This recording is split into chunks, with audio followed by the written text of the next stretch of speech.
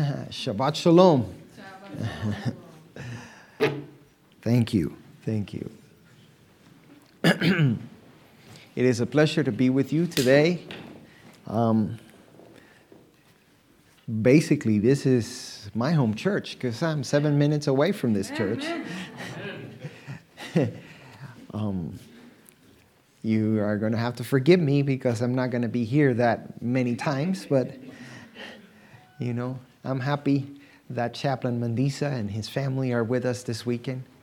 I've had a blast since last night with my new friend Jonah.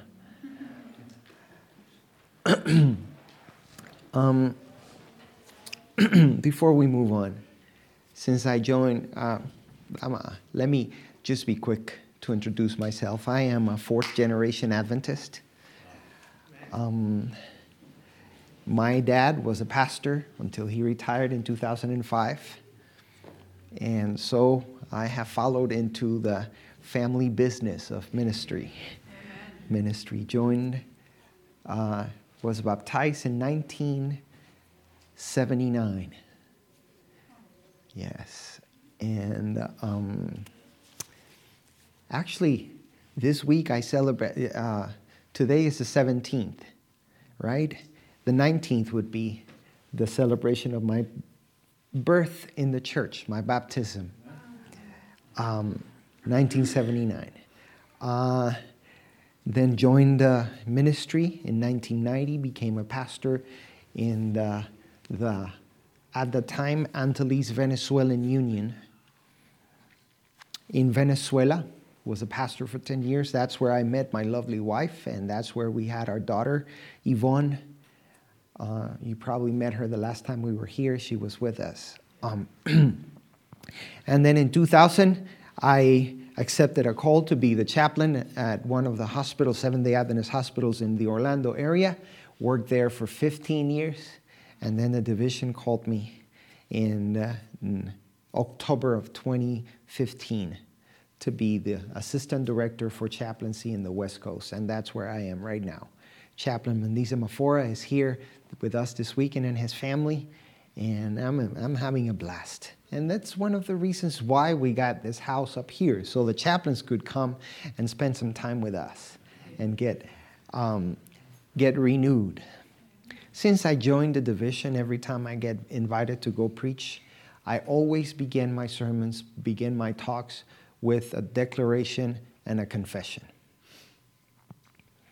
Here's my confession. I'm a sinner in need of grace. Were it not for the grace of Jesus Christ, I don't know where I'd be. That's my confession. My declaration is, I may have titles, I may have gone to school, I may have studied a lot of things, but I am just a beggar trying to show other beggars where the bread is. That's it. And we can find the bread in the Word of God. Amen. That's where we will be going to. So let's go back to our Bible text in Psalm 121. And I purposely gave you only the first text in 121, but we're going to read the whole thing now. It's just that it's part of the anticipation of the sermon, You have to play a little bit with things like that. And I'm going to read from the King James Version just because I love the way it reads. I will lift up mine eyes unto the hills, from whence cometh my help. My help cometh from the Lord, which made heaven and earth. He will not suffer thy foot to be moved. He that keepeth thee will not slumber. Behold, he that keepeth Israel shall neither slumber nor sleep. The Lord is thy keeper, the Lord is thy shade upon thy right hand. The sun shall not smite thee by day, nor the moon by night. The Lord shall preserve thee from all evil. He shall preserve thy soul. The Lord shall preserve thy going out and thy coming in from this time forth and even forevermore. Let's pray. Heavenly Father, as we open your word, please speak to us. Amen. it makes perfect sense that if I preach my first sermon at the mountain church, I have to talk about mountains. Mountains have always held a special attention for me. Something special about mountains. I told you I'm the son of a pastor, and most of my life I lived with my parents at the Seventh-day Adventist school in Venezuela, which was surrounded by mountains. Surrounded. And we would go every Sabbath afternoon, would be the day for us to go out and climb the mountains. We had to be careful because there were a lot of snakes in those mountains. But it was okay. The Lord always protected us. The Lord was always there for us. Even though we had many encounters with very poisonous snakes, we had many encounters with all kinds of animals and things like, dangerous for us. The Lord always protected us. And the proof of that is we're here. We're here. Then when the Lord provided me with a wonderful wife that is from the Andes, from Venezuela, I realized there's always a connection between me and the mountains. That's why I hear this thing about, I will lift up my eyes unto the mountains, from whence comes my help. And the psalmist responds, the mountains kind of reminded David that the help comes from the Lord who made heavens and the earth. So today we're going to talk a little bit about that, and I'm going to take you to some mountains in the Bible and what I have learned from those mountains in the Bible, if you allow me. Let's go back to the Word of God once again, but not this time we're going to go to 1 Kings.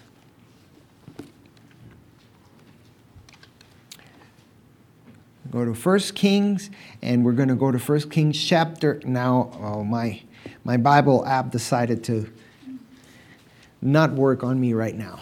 We're going to go to 1 Kings chapter 17. And there's a wonderful story there that I love because it is one of the most interesting stories about... I got it. It's working now. Thank you. It's one of the most interesting stories about some of the things that happen to the people of God. And there is one of the most interesting stories. By the way, if you ever want to have a nice, interesting study about that mount that we're going to be climbing at this very moment, you have to connect the story of 1 Kings chapter 17 with Revelation chapter 16 and 17. And that's all I'm going to say about that, because that's another sermon. All right? Now, on chapter 17, there is an interesting experience where Elijah calls upon the people of Israel, and they all go to one mountain. Do you remember the name of that mountain? Carmel. Mount Carmel. And what is happening at Mount Carmel? There is a showdown. There's a showdown. There's no other way to say it. Elijah stands in front of the people and he tells them, choose you this day whom you will serve. How long are you going to be deciding if you're going to serve God or other gods, or are you going to go after Baal? You remember that story? I'm trying to go fast through the story. But they are all in there. Everybody is standing at Mount Carmel. They are there because they want to know what is going to happen.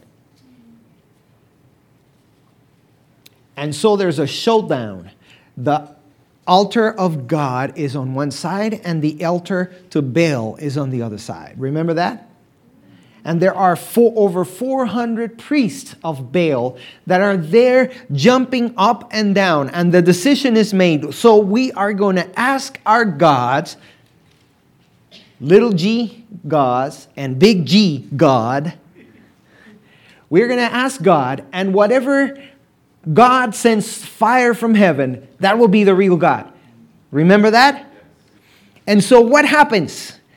The story tells me that immediately the prophets of Baal started jumping up and down. They went into trance. The Bible commentary tells the story very interesting. If you want to have a little bit of a good reading this afternoon, you can go and check it out. How the Bible commentary explains everything that happened at that moment. I'm not going to go into that because we have a lot of things to cover in our sermon today. But all I'm going to say is they started jumping up and down. They started dancing and screaming and doing all kinds of things. They were even cutting themselves, trying to call the attention of Baal.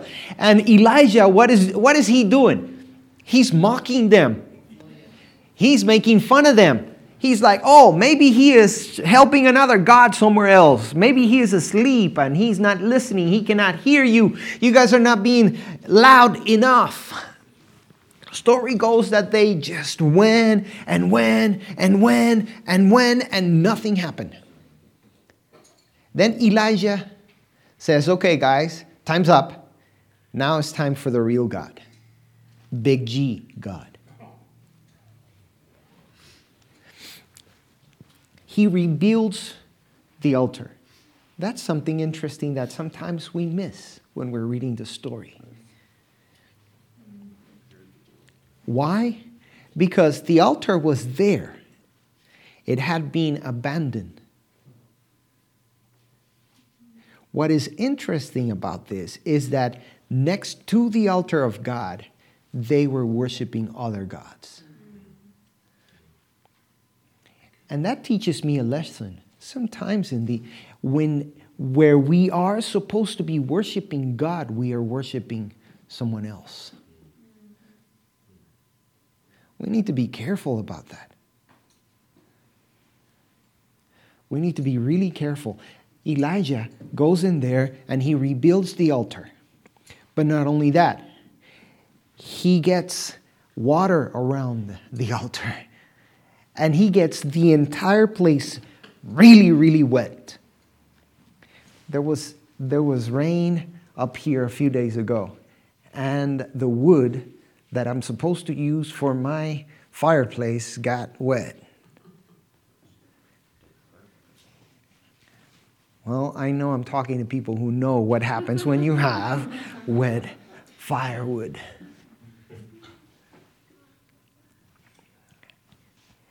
And then the Bible tells me that Elijah just knelt down, prayed. And then what happened? Fire came down from heaven and consumed the Holocaust, consumed the wood, consumed the water, even the stones were consumed. And what happened? Immediately the people of Israel knelt down and they said, God is the real God and we're going to worship God from now on forever. Remember that? God is the real God and we will be worshiping God from now until the end. Something happened immediately after that. And I find it disturbing because immediately after that, on the euphoria they got really enthused by what had happened, and based on the euphoria, they just grabbed the 400 guys that were worshiping Baal, and rather than telling them, guys, it's time for you guys to change, it's time for you guys to learn how to worship the real God, they just killed them all. And in history, I have learned that those who are oppressed, when they get out of oppression, they become the oppressors. So rather than using the power of God to save those who needed saving, they killed them. All right, I'm telling the story because this is setting the stage for the lesson of our sermon today. Immediately after what happened, the Bible tells me that Elijah helped Ahab get back to the palace. Remember that? Because it started raining again. It had been without rain for a long time, and it started raining again. So Elijah helps Ahab to get back to the palace. And Ahab goes to his wife, Jezebel, and tells her the story of what happened. Are you with me? I'm going to get closer to you because this part is important. He tells his wife about what has happened, and Jezebel sends Elijah a crisp email.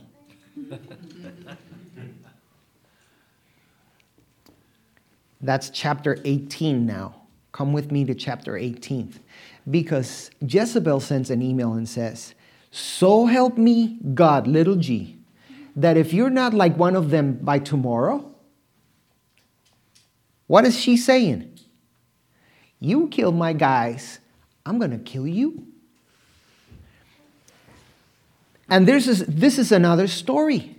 Another lesson from this story. After a big showdown, there's always a letdown.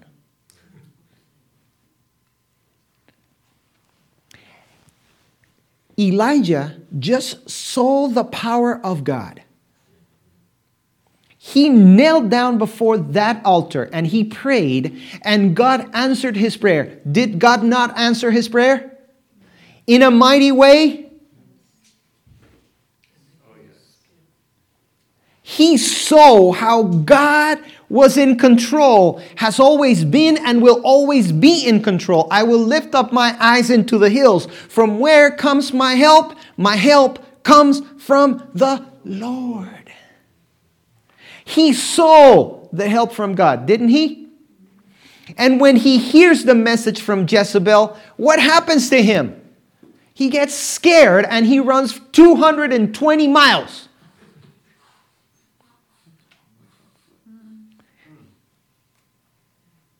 He ran 220 miles. What happened to Elijah? He forgot how God had led him in the past. I believe there's a lady by the name Ellen G. White who says we have nothing to fear about the future unless we forget how God has led us in the past. A day before, Elijah had seen the power of God. No question about it. A day later, he's running for his life, 220 miles. What happened, Elijah? You forgot? The Bible tells me, if I read on, God went to Elijah and asked him, "What happened? What is happening with you?" He said, "I am afraid." And then he said to God something interesting. He had what I call the pastor syndrome. Pastor, sorry for saying this, but I know I have had it myself. Mandisa, I know you've had it yourself, and I know you've had it too. We believe we're all that. Elijah told God, "Oh, I just had jealousy for you, God, because I'm the only one."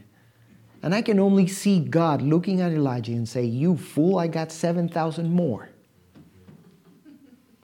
We just believe we're all that. Are you with me? And here's the other thing. God wakes up Elijah. He is laying down underneath a small tree. God wakes him up, sends his angels to feed him. Wakes him up. Elijah wakes up and walks even more. And then not only that, he goes and hides in a cave. That's what the Bible tells me.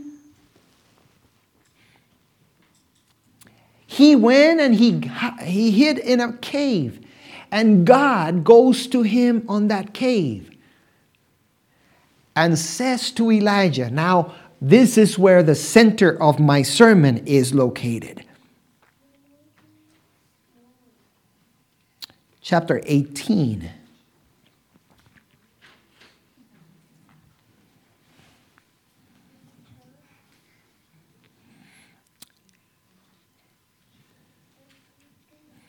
Chapter 19, I'm sorry. Verse 10, and he said, I have been very jealous for the Lord God of hosts, for the children of Israel have forsaken thy covenant. 2 days before, the children of Israel had renewed their covenant. In 2 days. Throw down thine altars and slay thy prophets with the sword. They slain not God's prophet. They slain Baal's prophets.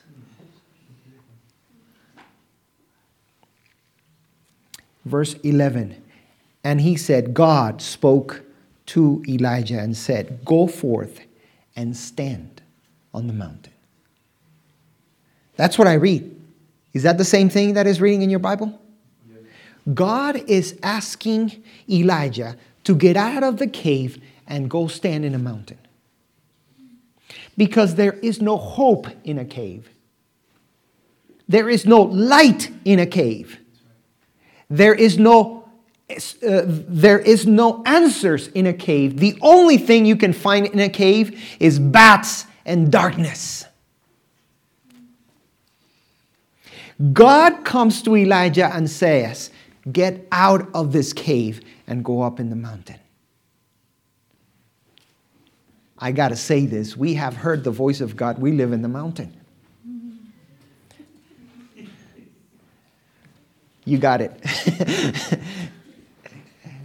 Guys, the Lord has been calling us to get out of those caves that we have caved down for ourselves. And we go hide ourselves in those caves. And the Lord says, no, I need you to get out of the cave and go up in the mountain. Because it is in the mountain where I'm going to show you my power.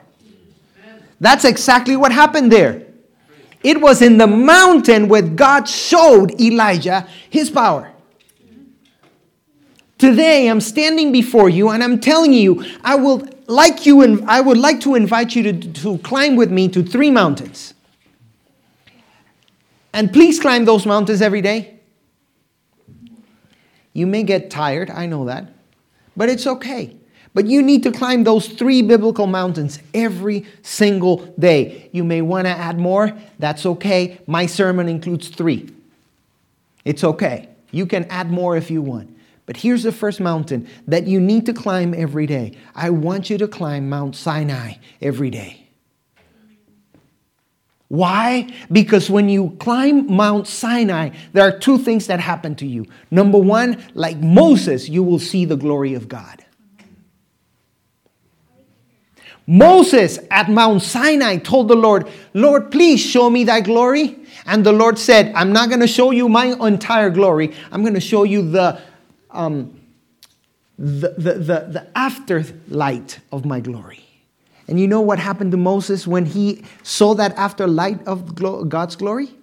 When he came down, the people of Israel asked him, would you please cover your face? There's a lot of light coming out of there, and you're glowing too much. So please cover your face. So that's the first thing that happens. When you climb Mount Sinai, you get to know God. Because at Mount Sinai, God identified himself to his people.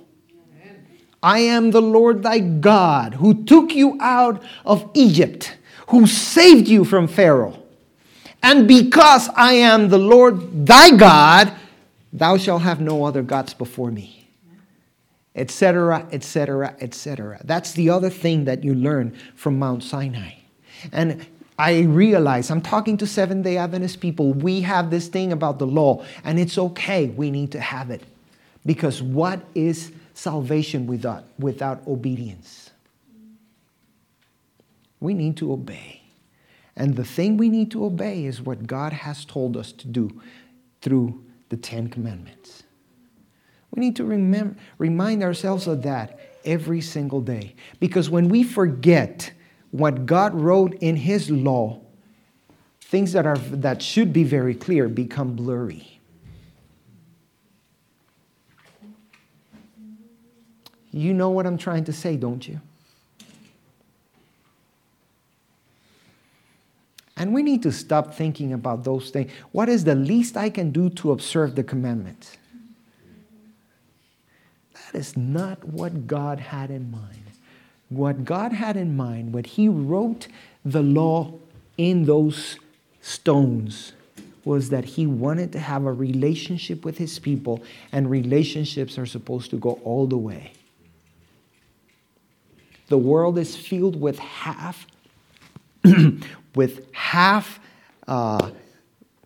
half-hearted relationships that are really not relationships.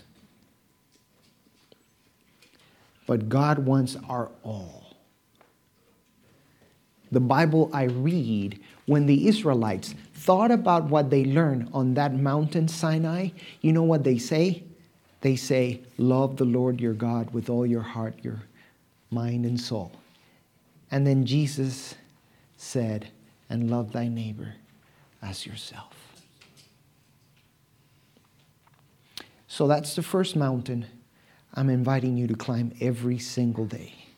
Climb Mount Sinai so that you are reminded of what God expects of you every single day.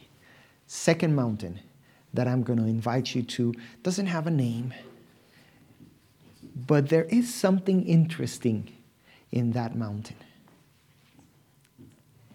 Mark tells me in a comment that passes literally under the radar, and a lot of people doesn't realize that it says.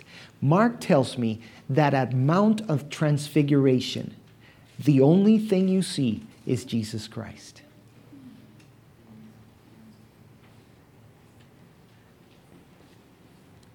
And you may say, oh, but Pastor, you kind of got the story wrong. Because at the mountain of Transfiguration, Jesus and his disciples, only 3 of them, not all of them, so Jesus, Moses, and Elijah. So why do you say that? Because right immediately after that, Mark, who tells the story, and he's telling the story after Peter told him what had happened, Mark says that immediately after they saw Jesus, Moses, and Elijah, they turned around and they looked up and they only saw Jesus.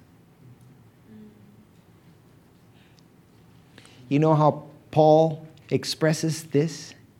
He says in Hebrews chapter 13, verse 1, put your eyes on Jesus, the author of your faith. We need to stop looking at each other. Certainly don't look at me because I'm too ugly.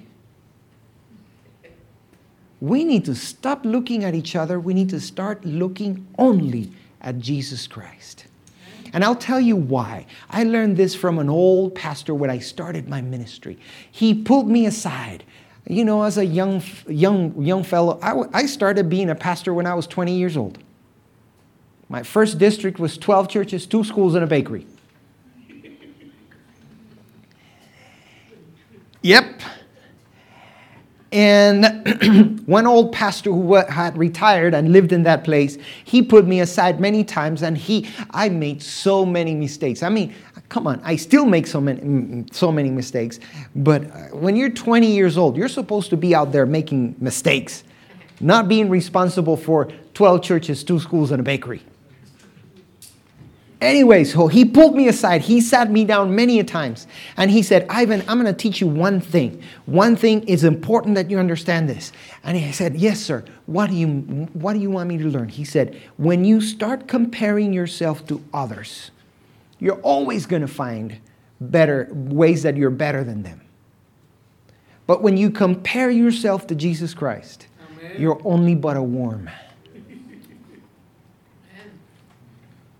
So today, I'm asking you, go every day to Mount Sinai and also go every day to Mount of Transfiguration, where you can only see Jesus Christ.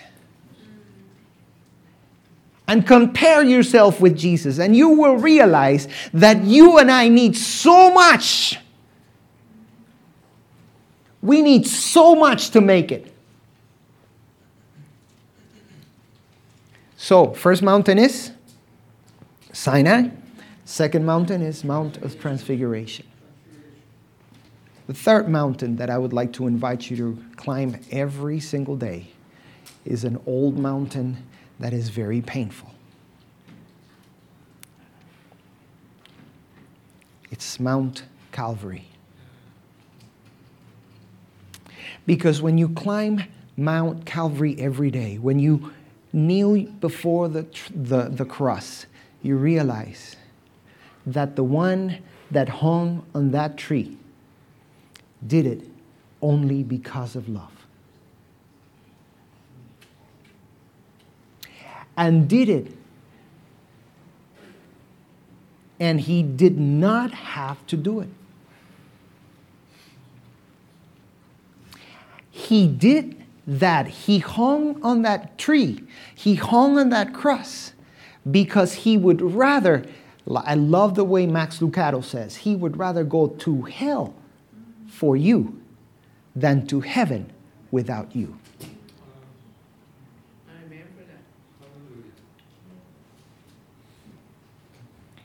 So when you realize that Jesus hung on that tree, and he hung on that tree even if I was the only one who needed saving.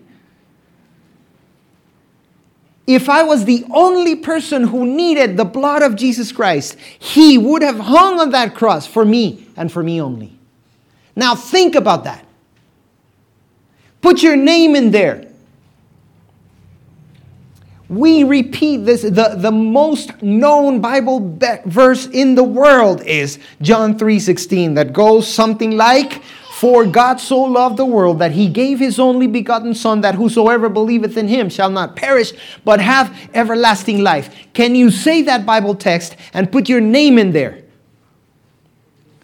For God so loved Ivan that he gave his only begotten Son, that whosoever believeth in him. So if Ivan believes in his only begotten Son, shall not perish, but have everlasting life. So on a daily basis, I would like to invite you to remember that Jesus hung on that tree for you. But also, the remembrance of that hanging on that tree also must bring to us the remembrance of, close to that place, there was a tomb that 3 days later became empty. Amen.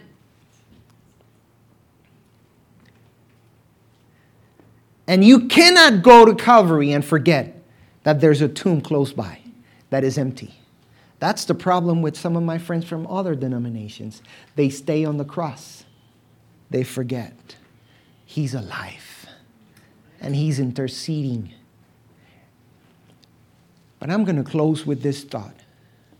You see, one of the biggest problems when Jesus came to this world was that when he came, the Jews were expecting a king and they got a savior. Are you with me? When Jesus came the first time, the Jews were expecting a king and they got a savior. Sadly, history tends to repeat itself. Because when Jesus comes again, people of this world have been waiting for a savior, and the one that is coming is a king. Amen. So when you climb those 3 mountains, remember that what I'm telling you, the King of Kings and the Lord of Lords is coming back. Being a hospital chaplain, I learned so many lessons, and I got to share with you this story. This happened to me some time ago. And this will introduce our closing hymn. So if you guys, the musicians, can start playing it, I appreciate it. I was in the hospital. It's about 3:30, 3:45. My time to leave the hospital is at 4 o'clock. And at that time, my pager goes off. And there is a message in there. Chaplain Ivan, please go to the OR stat. To this day, I still don't understand what stat means. I just know that it means that I have to be there fast.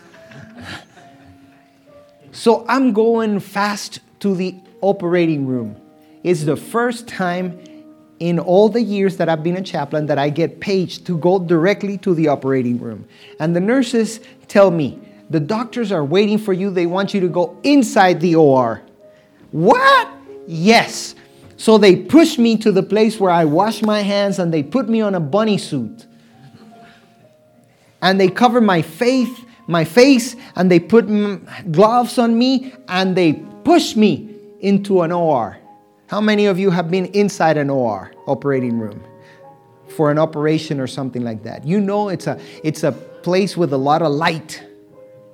But for the life of me, I go in there, I remember that, and I can close my eyes, and it was dark. There was light, but it was darkness. Because the only thing I could see was the faces of the people that were there. And the eyes of everybody there had darkness in their lights, in their eyes. The doctor that is operating on the patient tells me, "Chaplain, thank you for coming. Come over here." And I'm like, should I? And the nurses pushed me because I really didn't want to get close. The patient had opened his chest completely from here to here. And I saw the insides of a person for the first time in my life. And the doctor says to me, "This is Mr. So-and-so." I can't even remember his name. He's been on this operating table for 6 hours now. He came with an aneurysm in the aorta. And we have not been able to solve this problem. So we figured the only thing left to do is we want you, chaplain, to anoint him and pray. Okay. So I started to pray, and you can put a gun to my head. I will not remember what I said in that prayer. I will not. All I can remember is that I said amen. And the vascular surgeon, who had his hands inside the body of this person, immediately after I said amen, said, "Got it." So he turned to the other physician that is in the room and says, "You close him up. I'm going to go with the chaplain and talk to the family." Okay.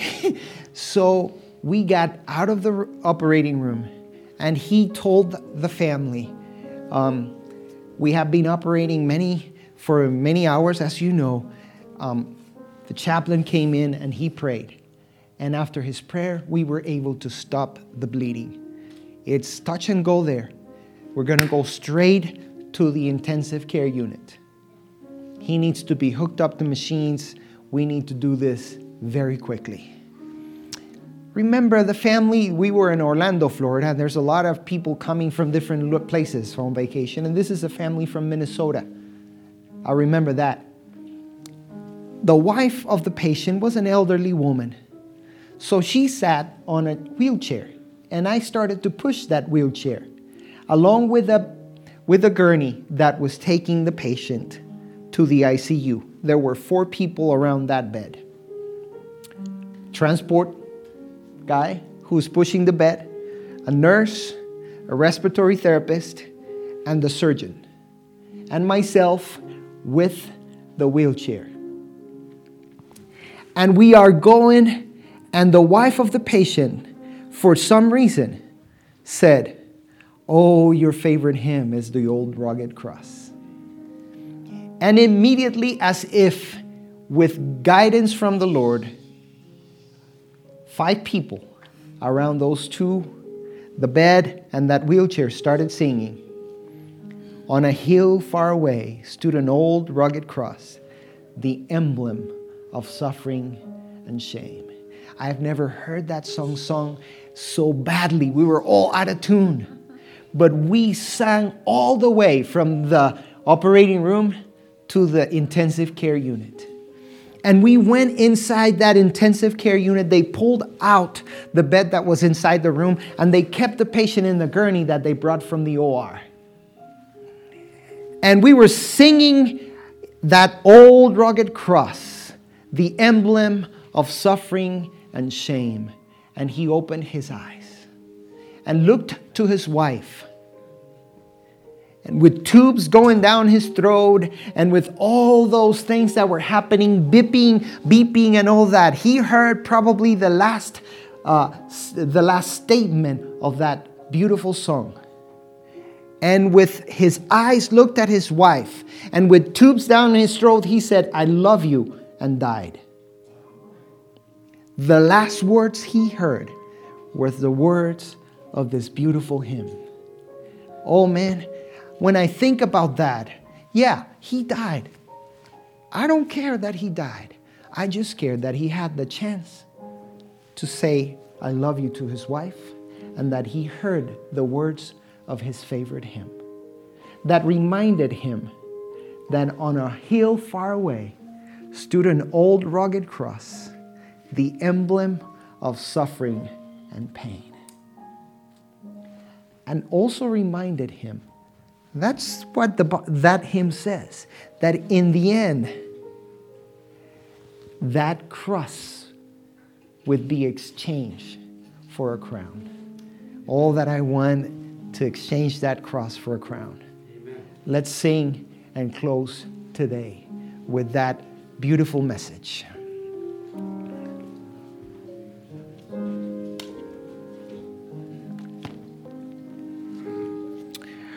On a hill far away stood an old rugged cross, the emblem of suffering and shame. And I love that old cross where the dearest and best for a world of lost sinners was slain. So I'll cherish the old rugged cross till my trophies at last I lay down.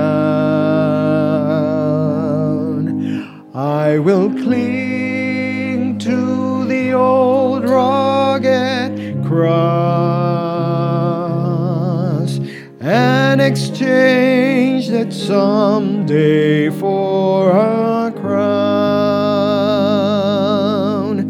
Oh, that old rugged cross, so despised by the world, has a wondrous attraction for me.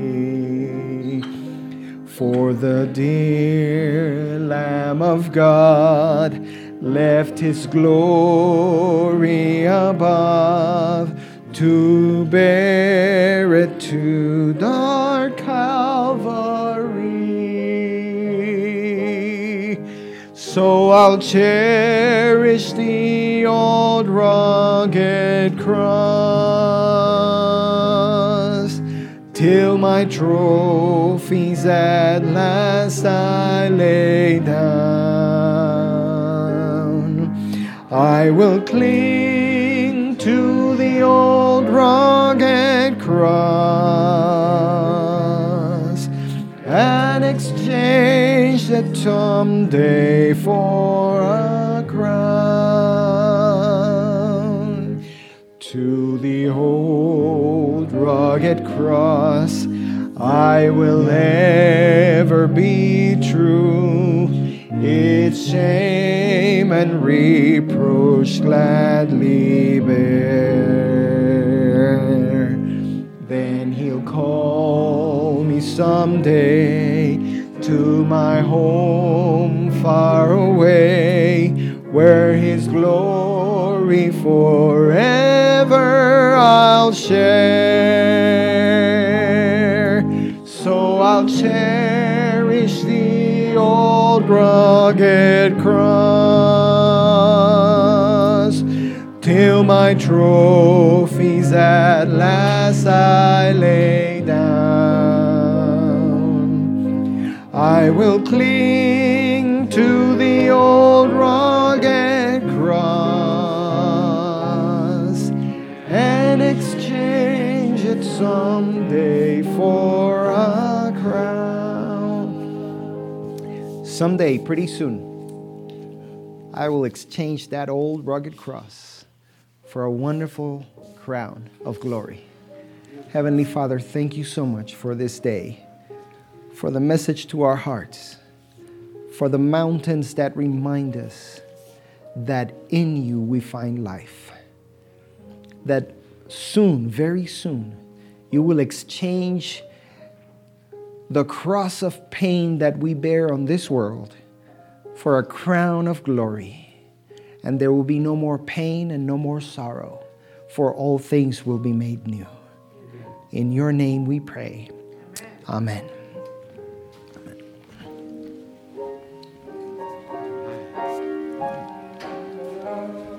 Thank you. What a blessing.